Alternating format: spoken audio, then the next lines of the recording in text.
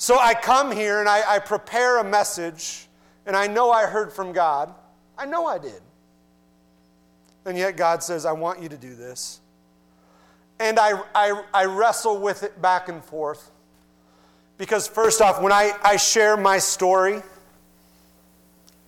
it's not all that special. And I definitely don't like attention for the sake of it drawn to myself. But Helen, you spoke something on behalf of the Lord, and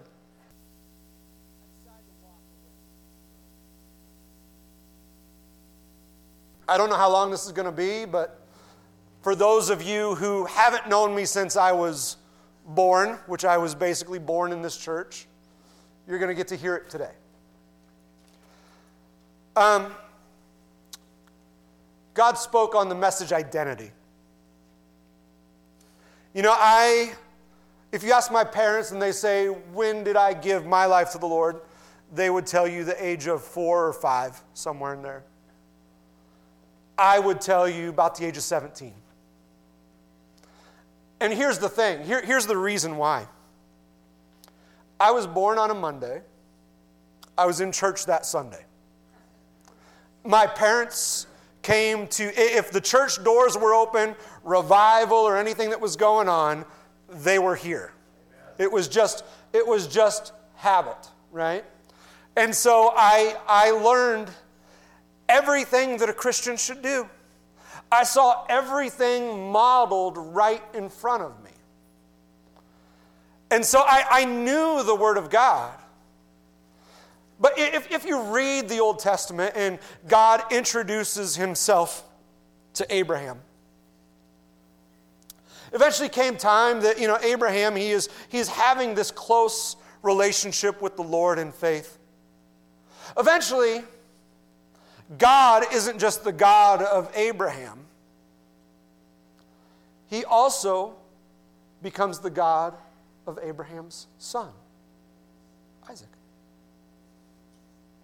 And eventually it passes down that he's not just the God of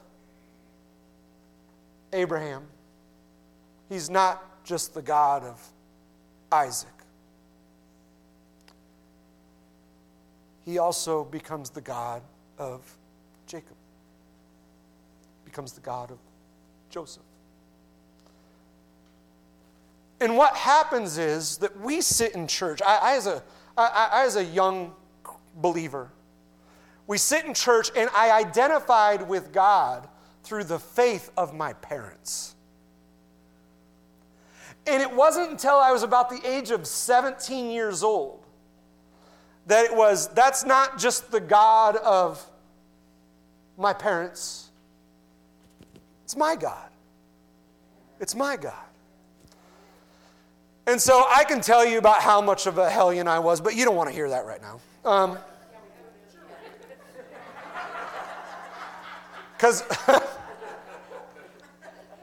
those, trust me, those show up in my messages all the time.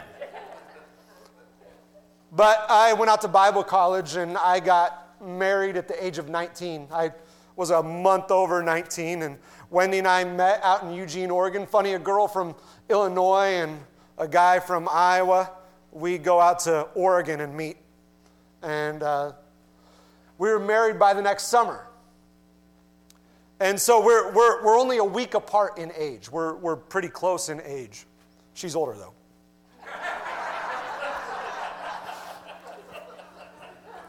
I got to get it in while I can,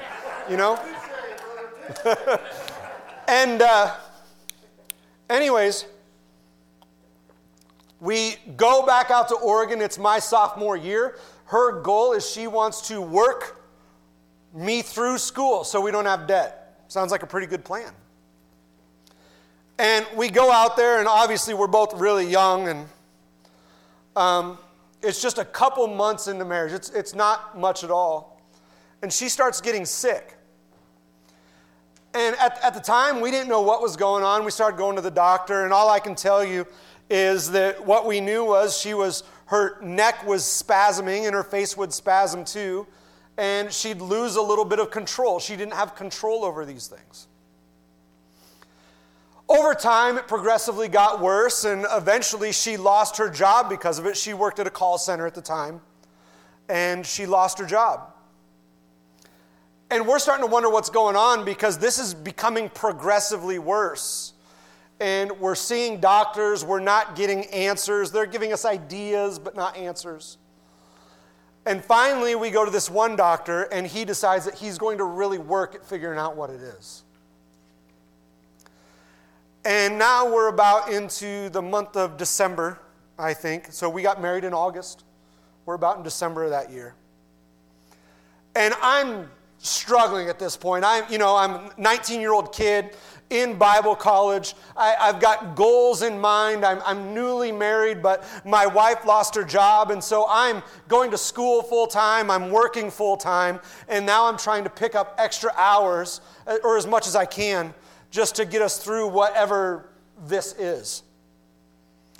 And I remember when we finally got sat down and he said, I think this is what it is, and we're going to start running tests. We're going to start doing tests. We're going to do MRIs and just do brain scans and figure out what's going on. And he spoke this word. He said, I believe it's dystonia. Oh, you're like, what on earth is dystonia? Well, dystonia is a form of Parkinson's. And it is all centered around your face and neck. And when it was occurring, it was spasming like this, just out of control. She wouldn't be able to speak, really couldn't function. And we're 19 years old. And we're going through this, and we're going through this process, and we're starting to research what this means and finding out there is no cure. It's, they've got medicine out there that suppresses it a little bit, but that's all. And I'm starting to question all these things in life. Well, what does my future look like? What does us having kids look like? What about my dreams for work? What does that look like? Finishing Bible college, what does that even look like? And what was amazing was it showed me where my immaturity was, because I was a student in Bible college and I was no longer believing in a God who could change an outcome. And so at the time, I remember that we were having people pray for us. Obviously, being a Bible college student, there's plenty of people around you that have faith. We had pastors calling us basically from all over the country, calling us and praying with us over the phone. And what I noticed in my heart, I became a little bit more callous with every phone call. To where I was just at the point where I was completely rejecting the notion of God even in my life.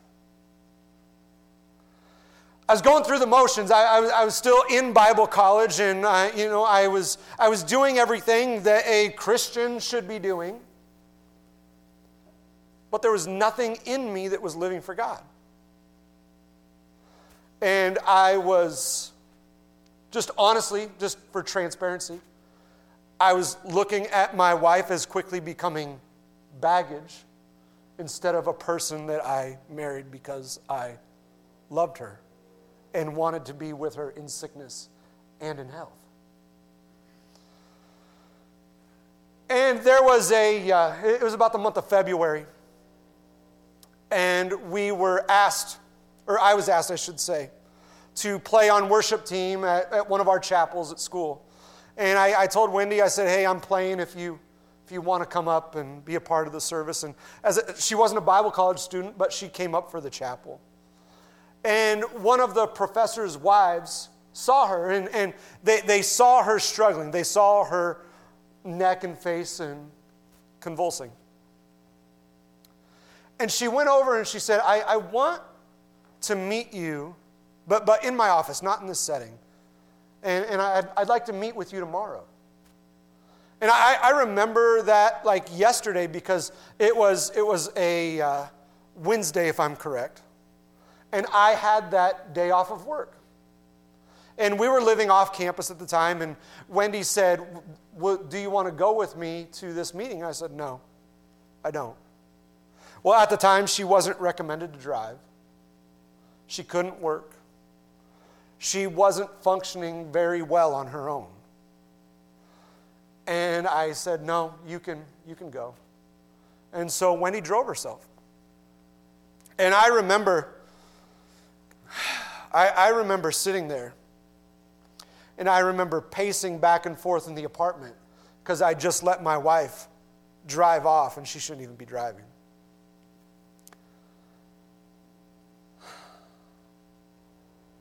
Two hours go by. I'm still just wearing out the carpet in my living room, thinking you should have been there. You should have been by her side. And I remember it was almost close to 3 hours by the time she got back home. And she walked in the apartment door with tears in her eyes. Said, Aaron, I've been healed. I've been healed.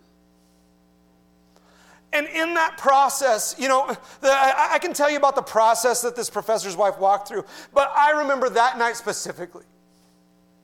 I dropped to my knees right there. And I said, God, forgive me. Forgive me. I had fallen so far in such a short amount of time. Are you catching this, church? We can fall so far in a short amount of time if we are placing our faith and hope in the wrong things. And I remember that night we worshiped God. And we just prayed all night. And God spoke something very specific to me, and I'm never going to forget it. He said, the road I have you on is difficult. Don't take your eyes off me.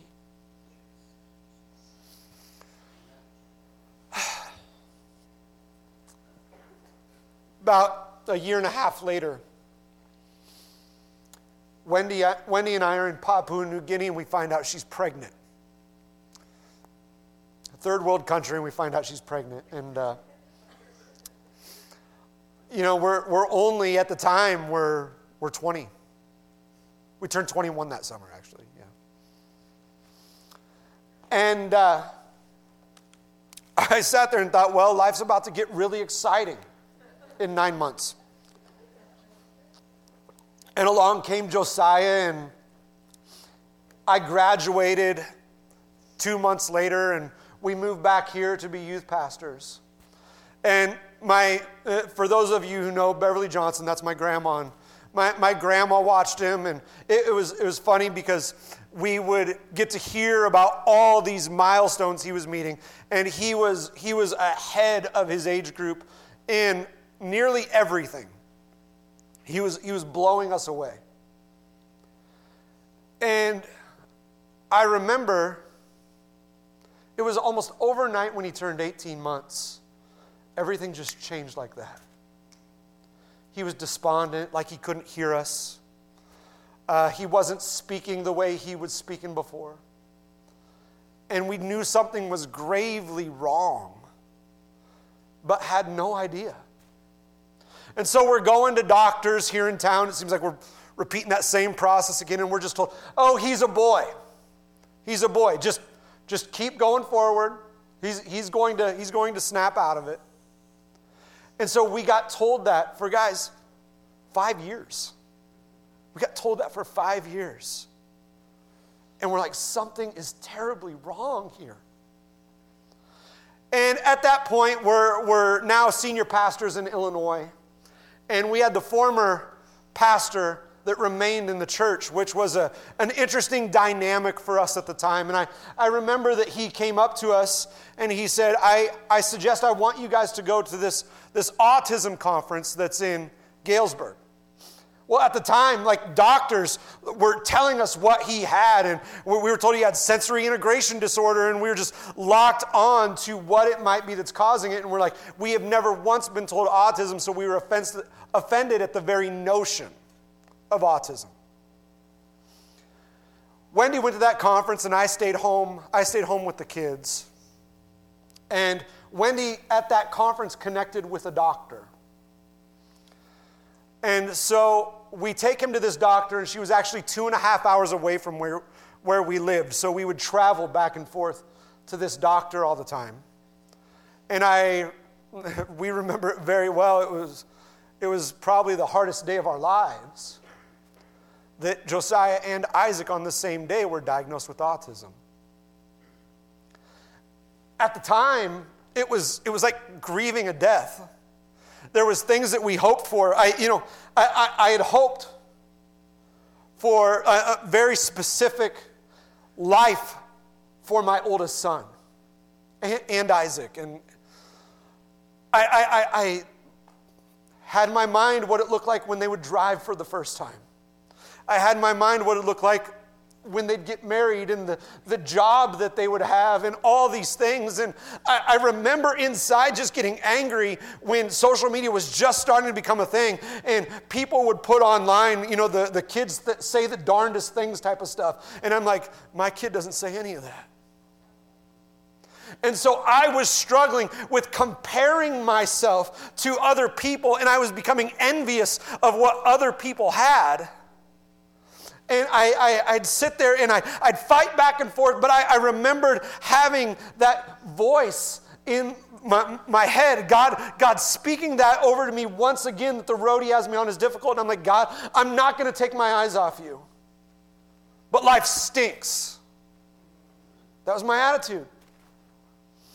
And so Wendy and I became very insular. We never left the house. I mean, unless it was for church. If one of us had to go somewhere, we'd go by ourselves because we didn't want the attention on us at all. I remember several instances where we'd be brave enough to go out as a family. And Josiah used to be a lot more boisterous than he is now. And we'd be in restaurants and we'd have people complain on us. And where we'd leave upset and saying, we'll never do that again. And believe it or not, it wasn't until probably about 7-8 years ago that we learned to start breaking this cycle in our lives to where we thought we had very little to offer as a family. We saw our value to church, our value to the world, as very minimal because we were so focused on caring for our kids, we didn't realize that our kids would minister to people.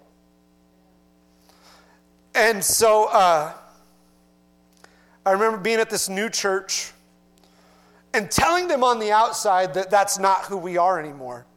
But we're wrestling with these things. We're still wanting to be insular. We're wanting to be closed off and guarded over our kids. And at the time, Josiah was doing an occupational therapy down in Cedar Rapids. And so once a week, I would pull him out of school early, and I would go down to Cedar Rapids. And just because it was him and I, and rarely did we get opportunities at the time where it was just him and I would often stop about halfway on our trip down and we'd stop at like Casey's and we'd just get a snack, right? And Josiah has a knack for quoting movies and saying the darndest things at the most opportune moments. And I remember we're at the cash register and we're paying for the items that we grabbed, and the cashier looked at him and was trying to converse with him, and he just wasn't having it. And when she reached out for the money, I remember Josiah went, "Hey, back off!"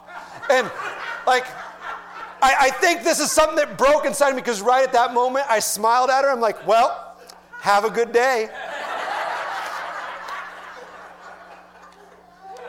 And I think it was that moment that started within me to just approach life a little bit differently. And it was amazing what God started doing, because God would start using others around us to say, hey, I have a young family that's going through something similar. Is it all right if I gave them your phone number and you could talk to them? Absolutely. Absolutely. And as we were growing up and as we were kind of maturing as a family and recognizing who we were and who God's created us to be, we were just becoming more comfortable in that, where we go out and if someone says something or thinks something, it's like, well, that's their problem.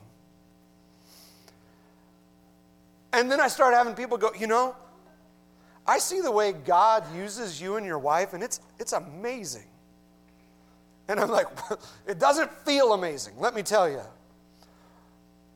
But I saw how he has used something incredibly difficult and challenging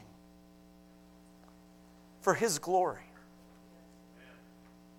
I've prayed a long time. Wendy and I have prayed a long time for their healing, and believing that God has the ability to heal them. Here's what I know, though.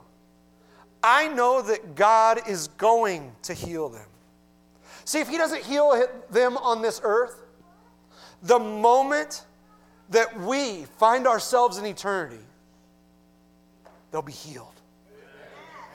They'll be healed. And so I don't know what you're going through. But I remember one specific moment that kind of allowed me to realign myself with God's purpose, no matter the difficulties, no matter whether it was dystonia or every time I question myself with something difficult in the world of autism. My friend was sitting with me at the hospital one night when we were trying to figure out everything with Wendy. And he said, I want you to remember Romans 11:29, for the gifts and calling of God are irrevocable.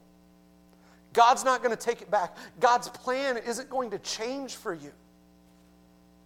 Now, I could willfully choose to walk away from that. God's not walking away from that. God's not changing that commitment. So I don't know what is going on in your life particularly.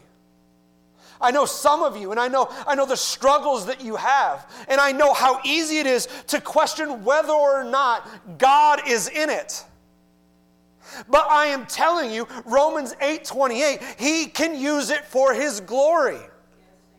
And so it might be a difficult circumstance, and you might have bought into that prosperity message that you believe that, well, you're going to be perfectly healthy for the rest of your life. You're always going to have every need provided for, and God's going to do this, this, and this to completely see you through, and in your mind that you're always going to have a good day.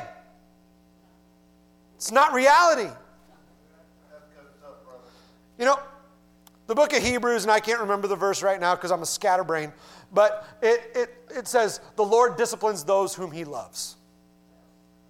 And I know that through discipline, through trials, through everything that I have gone through, it is what has connected me closer to God. And I always believed in this lifestyle where everything was perfect. When I was a kid, I believed that I was going to be an engineer.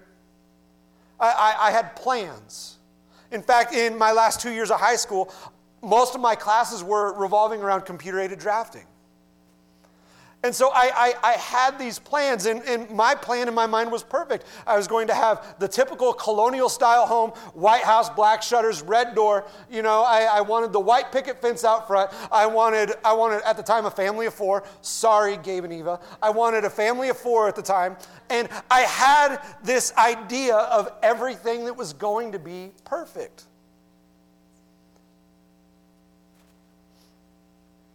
It was perfect in my mind. But now I'm living out God's perfect plan for my family and what he's done. And so, church, being in the will of God, and just because bad things happen doesn't mean that you've missed it. You've missed the will of God. It's about saying yes to whatever he brings you to and through. It's about this unwavering commitment to God and his plan for your life, and knowing that God's purposes are greater and higher than our own plan. So I hope that speaks to you today. If I would have wrote this out, it would have probably not been so jumbled. But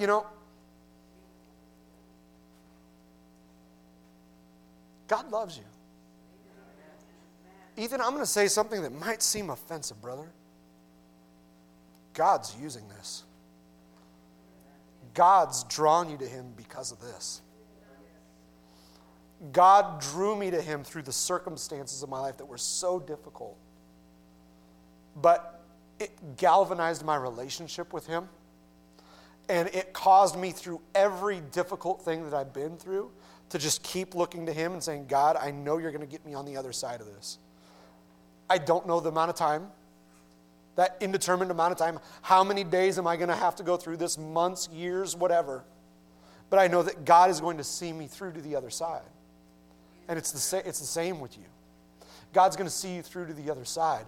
And so what you do is you just continue growing in that relationship with him, growing in that understanding of who he is and how he works, not what we have determined in our own minds.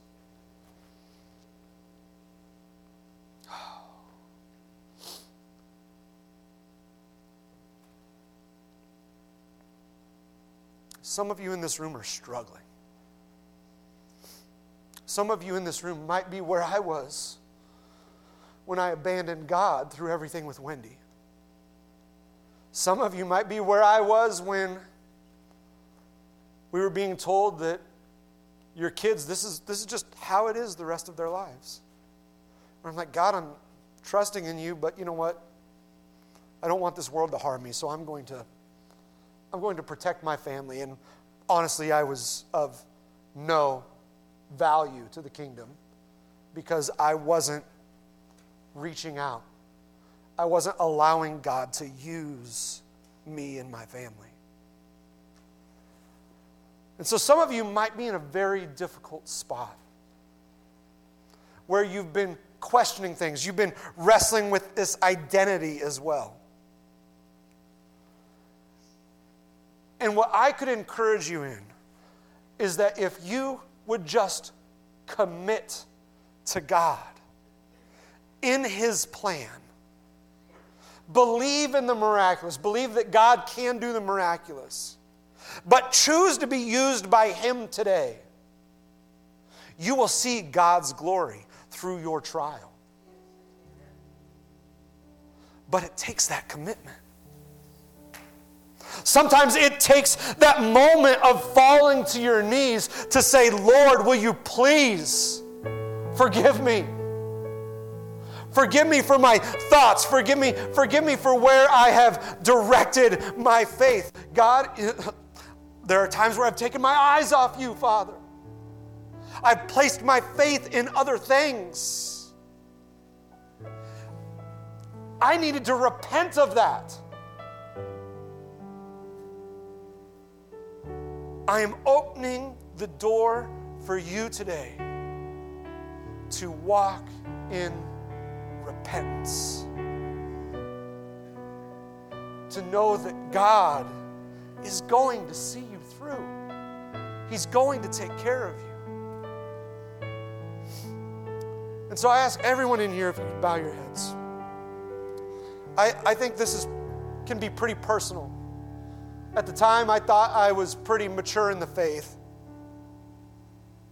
I was pretty mature for a 19-year-old at the time, but so immature as a believer. And so I didn't want anyone to know that I was weak. I wanted to always appear strong. I know of good men and women in the faith that have fallen.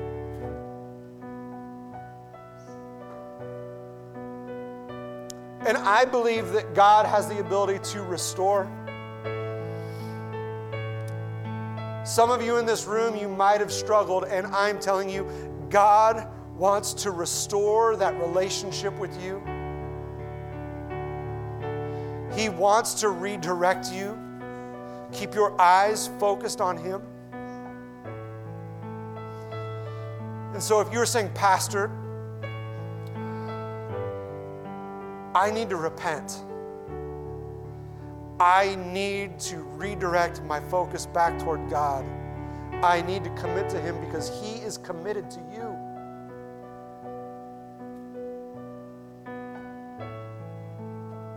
If that's you, would you raise your hand if you say, I need to repent, Pastor? Bless God. Bless God. Here's what I want you to do. I want you to raise both hands to God right now.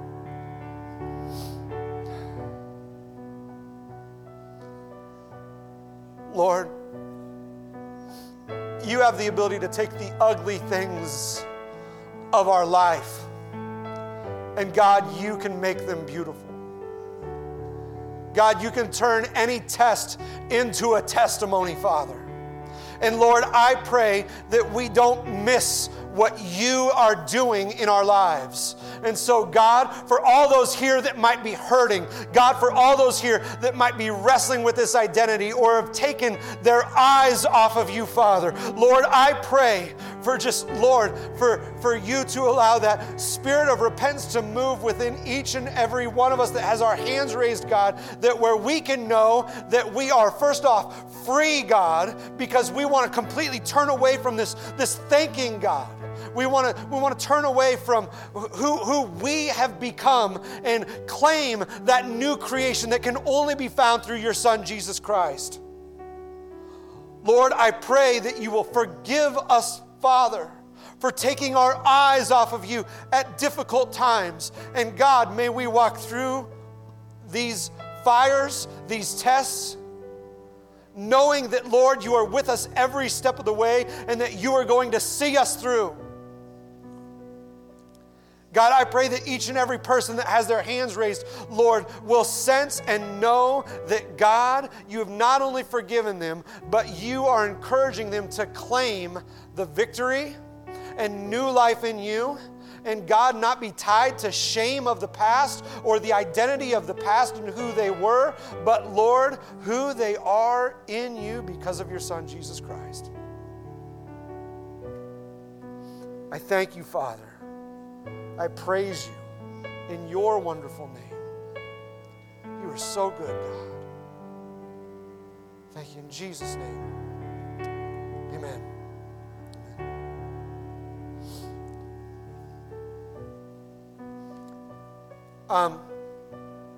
Church, God is going to use you, amen? God is going to use you to do incredible things. And each and every person in this room, I believe, is called by God to do something for His kingdom. And so it is time for you to embrace that God has a very specific plan for you.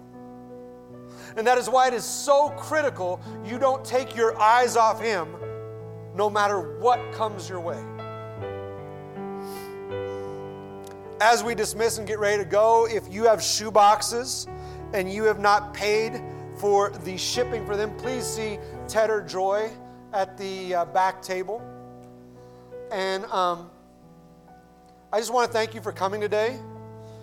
God saved you from a sermon on judgment.